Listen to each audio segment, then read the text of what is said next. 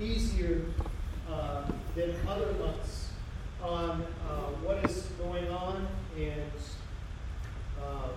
how I can minister through preaching of the Word. And one of the things that kind of decided is we would start this year by walking through a book of Scripture, almost verse by verse, with that, so we can get a good understanding of what Paul is talking about and how we can. It's just this slide. It's just this slide. Just this slide, gotcha. So, and so since those of you online, I messed something up earlier, I'll take care of it, and, we're going to go through it. But one of the things I also do this time of year is that I try to, as I write my annual report, or as some of you have lovingly called it in years past, my annual book, which tends to be 8 to 12 pages of, good bedtime reading, because Cooper, it will put you to sleep. Have you ever read one of my annual reports? Do you have any desire to read one of those? You know what that means. I can talk about him and he'll never know. You won't even read it this year. Anyway. But as I try to highlight, one of the things I try to do is, where is our world going? And here's the truth of things. Our world is going to continue to change. I read many of people throughout the week, or at least I try to.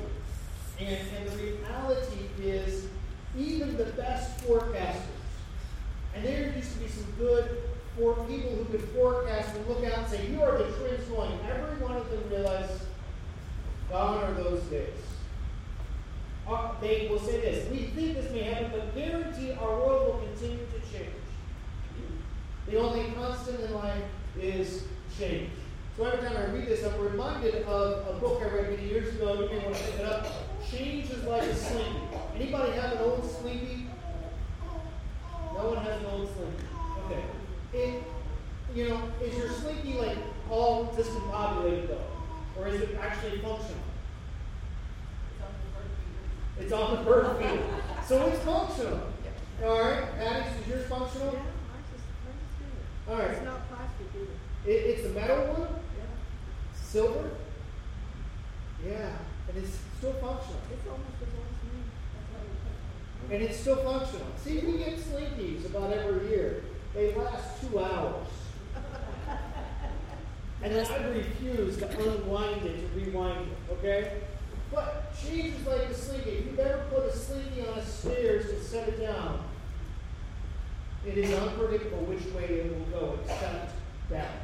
You may start something in movement, but you and I do not get to control where it ends up. I think that's the word of just wisdom. As we realize things, things will happen, and just because someone started something doesn't mean they understand where it is going to end. And also a word of caution. Careful what you start. You may not know where it will end. You may have great motives, but it won't. And so because of this truth, we may ask, and I think our world is asking, will anything or does anything stay the same? How can I build my life upon something if the only constant is change, right? How can I go about, where can I get hope if everything around me is changing? And we see that going on and on and on. I'm unashamedly, my belief is this, that Scripture never changes. That there is an absolute truth, and that is Christ. His Word doesn't change, even in our changing culture. And that we have something that will stay the same. And that is the Word of God. Now, we come to a book, though, like Galatians, and you may ask yourself, how in the world are we supposed to read Galatians and then look at our world that is ever changing? Because Paul was never in the age we are in. You guys understand that, right? You understand the world we live in is not the same world by any stretch of the imagination that Paul ever imagined. He had not a clue there would be a thing called the internet. He had not a clue that instead of writing letters, he could just hold up a phone, take a video message, and you could watch it live as some of you are doing. Not a chance. And that's okay. But it also means as we look at Scripture, we have to remember that the Scripture was originally written in a totally different world than ours.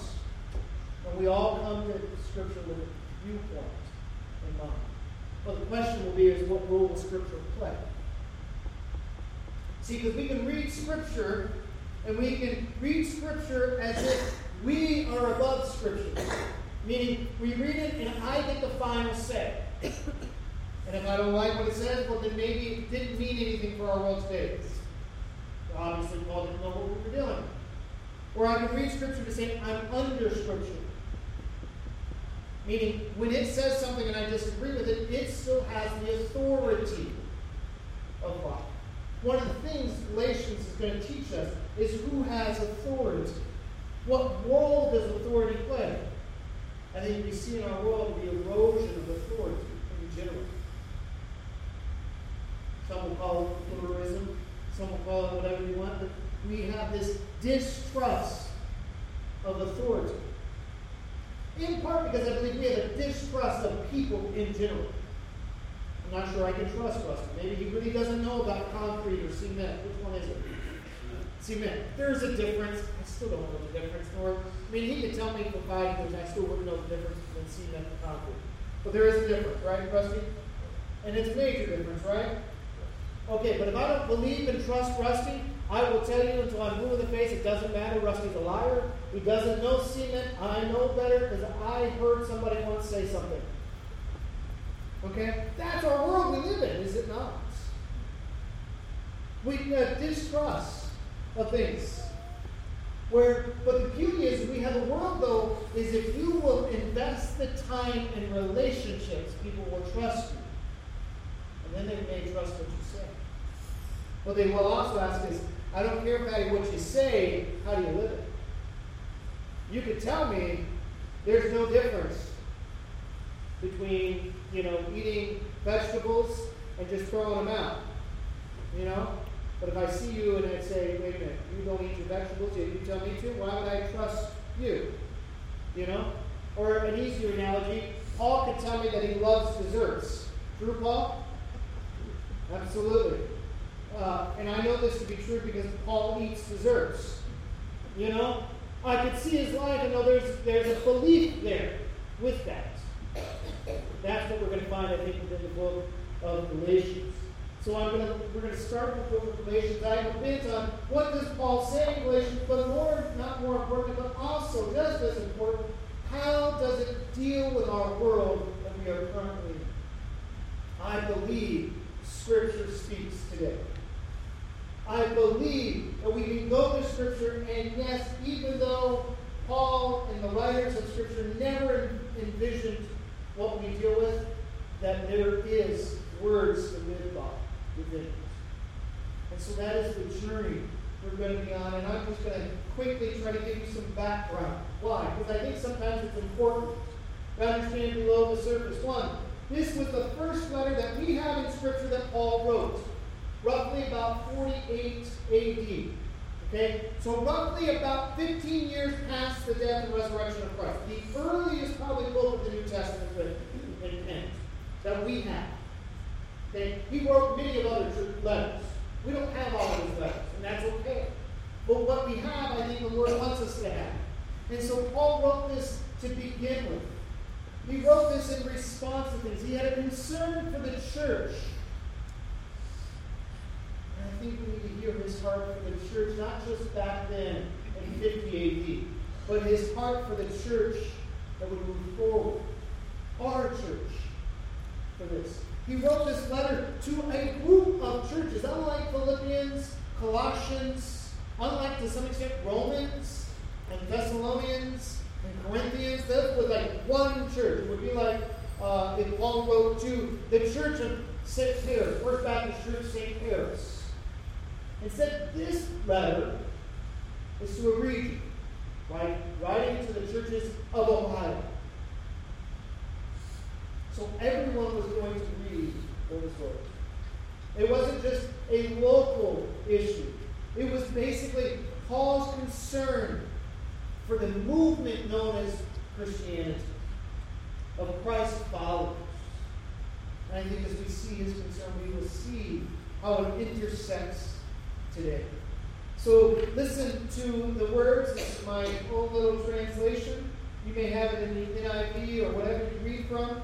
But this is kind of my own. Paul, an apostle, not by or from human will, but from the will of Christ Jesus and the Lord our God the Father, who raised Jesus from the dead, and all the brothers and sisters who are with me. To the church of Galatia, the churches of Galatia, grace and peace to you from God our Father and from the Lord Jesus Christ, who gave himself up for our sins in order that he would rescue us from the evil of this age, according to the will of God, who is also our Father.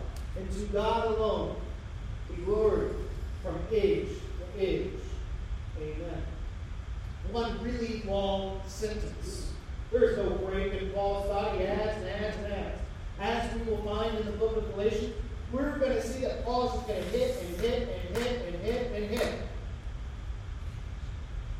And sometimes this book is going to be like having a 2x4 smacked across your face.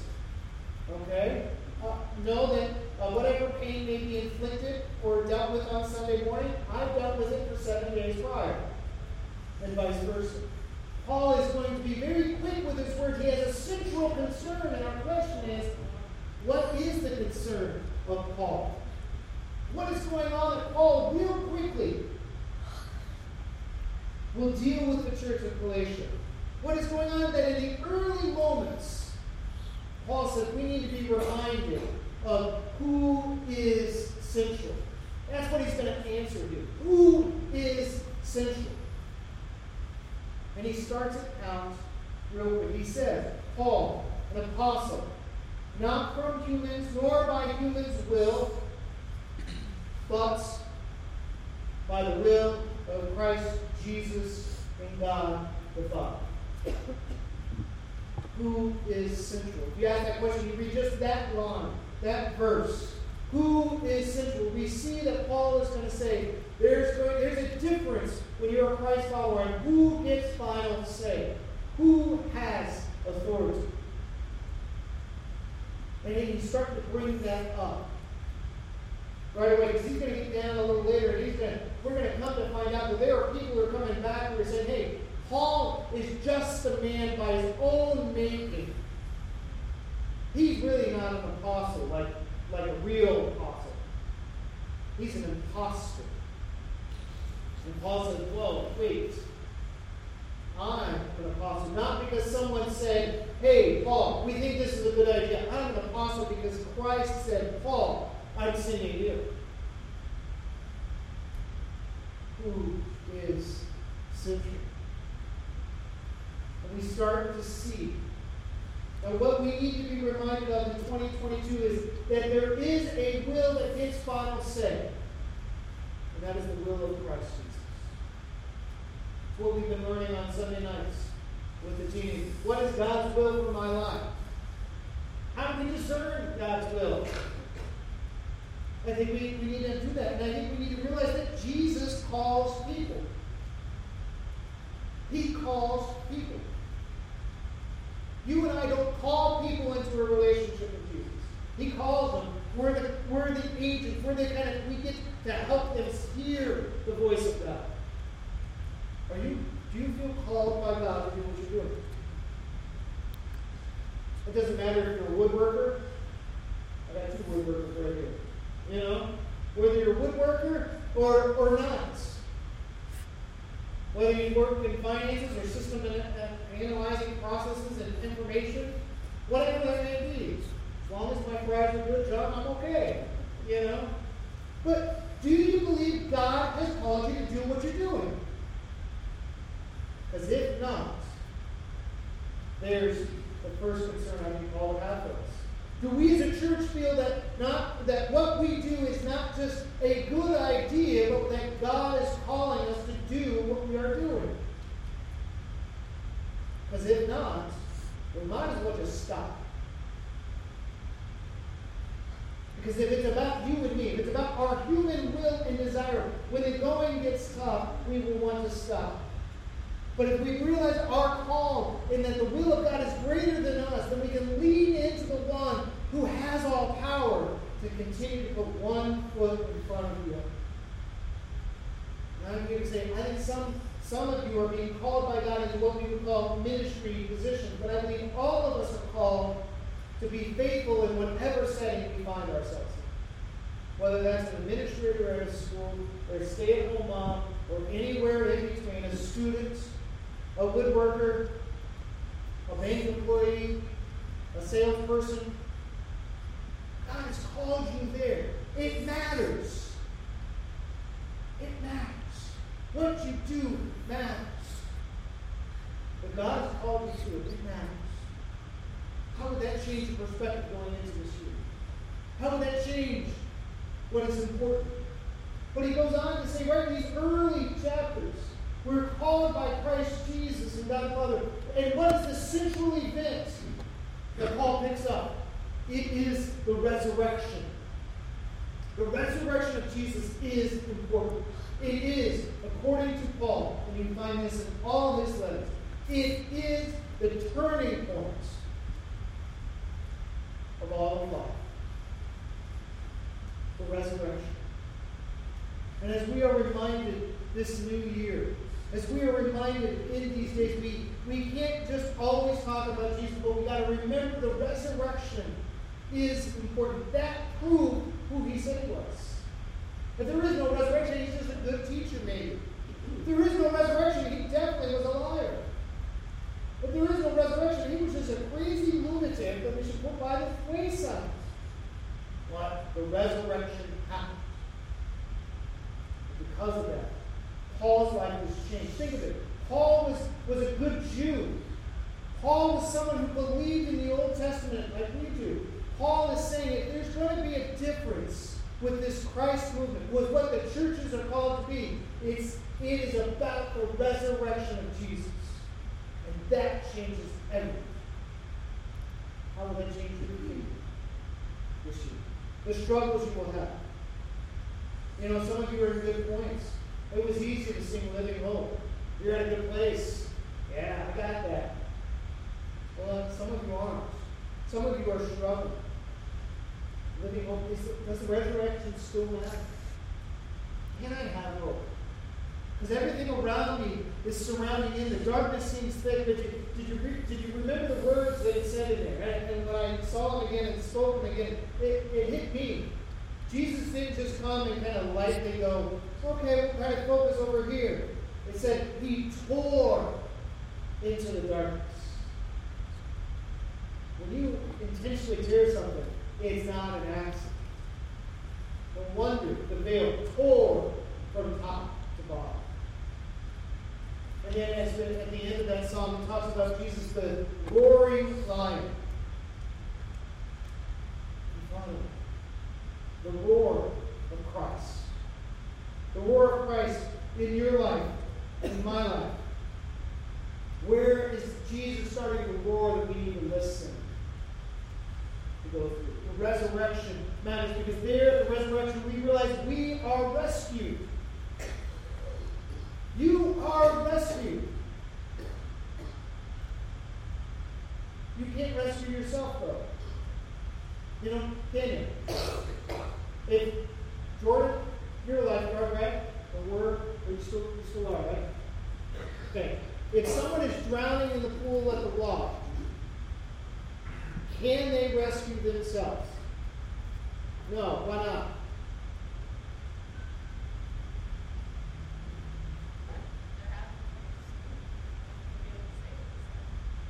Okay.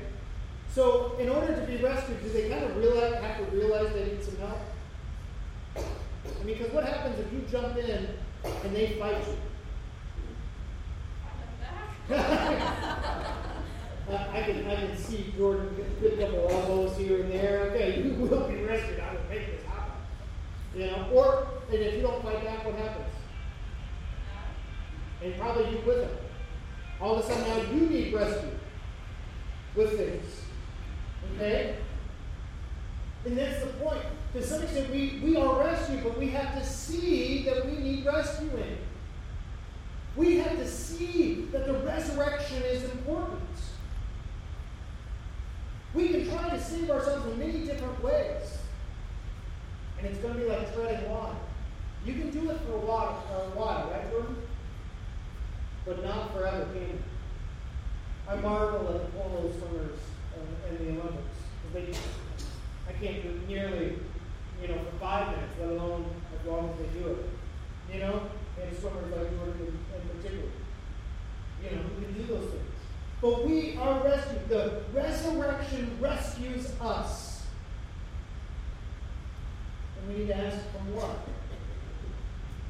What are we rescued from? And this is going to become the point he's going to make over and over again. He says, we are rescued from the present evil age.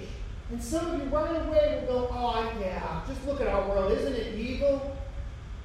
I want to say caution. That's not what Paul's talking about here. He isn't just talking about the evilness around us. Well, that is true.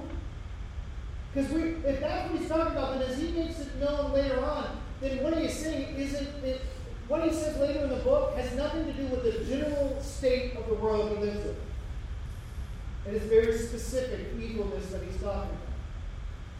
This evil age of the law.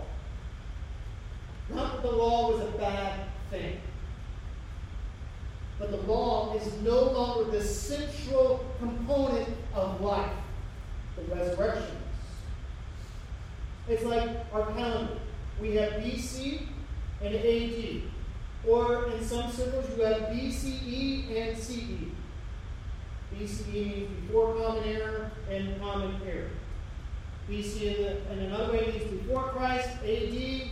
Anybody know the real word for AD? Adonis Dominus.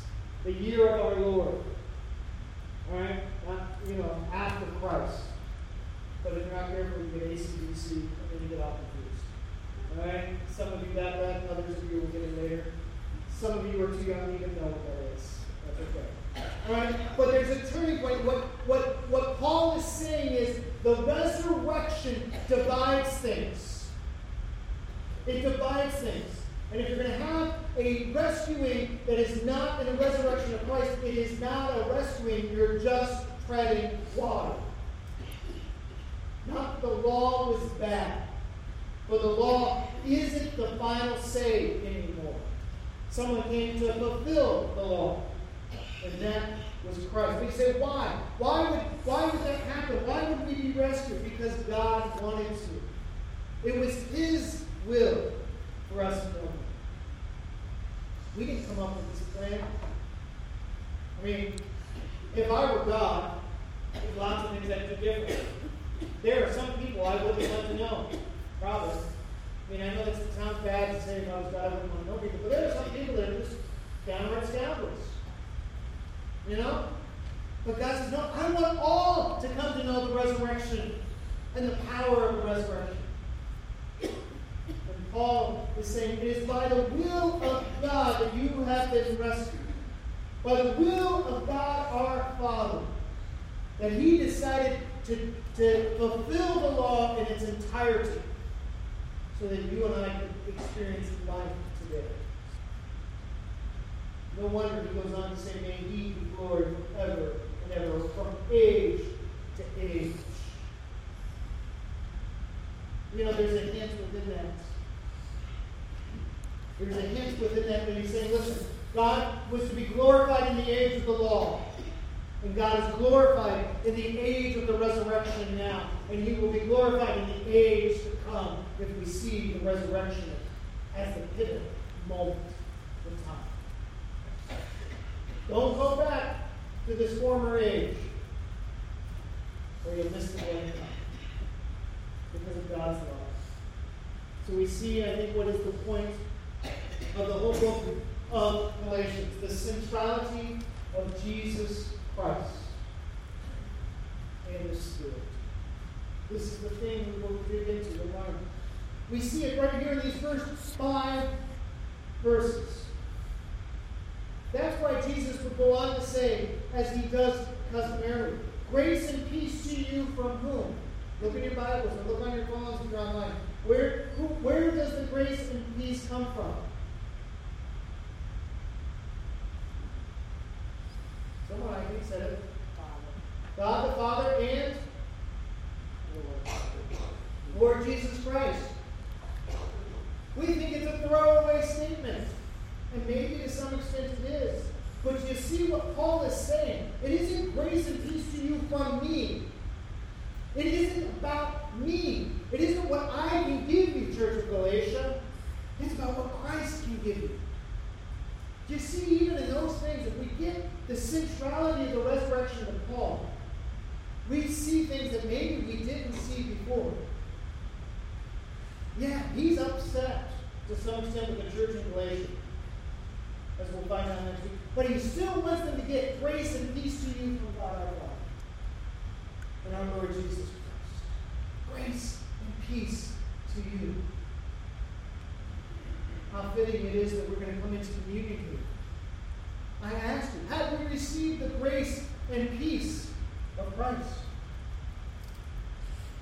Can you give? In our liturgical churches, our Lutheran churches, to some extent, our Catholic churches, I don't know if they say these words, I know our Lutherans do, and others, they will greet each other with these words, grace and peace to you from the Father and Lord Jesus Christ. And the response is, also to you. We Baptists are like, But no. Well, what if every single time you met a fellow believer, you realize that you got grace and peace from Christ? And even if I might not like you, but if you are a believer in Christ Jesus, my response ought to be, and also with you. How would that change our relationships? How would that change how I dealt with our fellow brothers and sisters? I mean, I might disagree with it, and I do. But if our centrality is in Jesus, then my response, regardless of whether or not I like it, whether or not I want to do it, is not to say to them, grace and peace to you from Christ Jesus our Lord. And when they say that to me, I ought to just say, and also with you. What if that was our greeting this year with one another? I wonder if Jesus would be a little more simple. I'm not saying we're going to go all the way vertical. Some of you would like it. Sometimes I would like it. But I think we would be reminded of why Paul, at the very beginning, is already doing. He's changing the focus of attention to what really matters.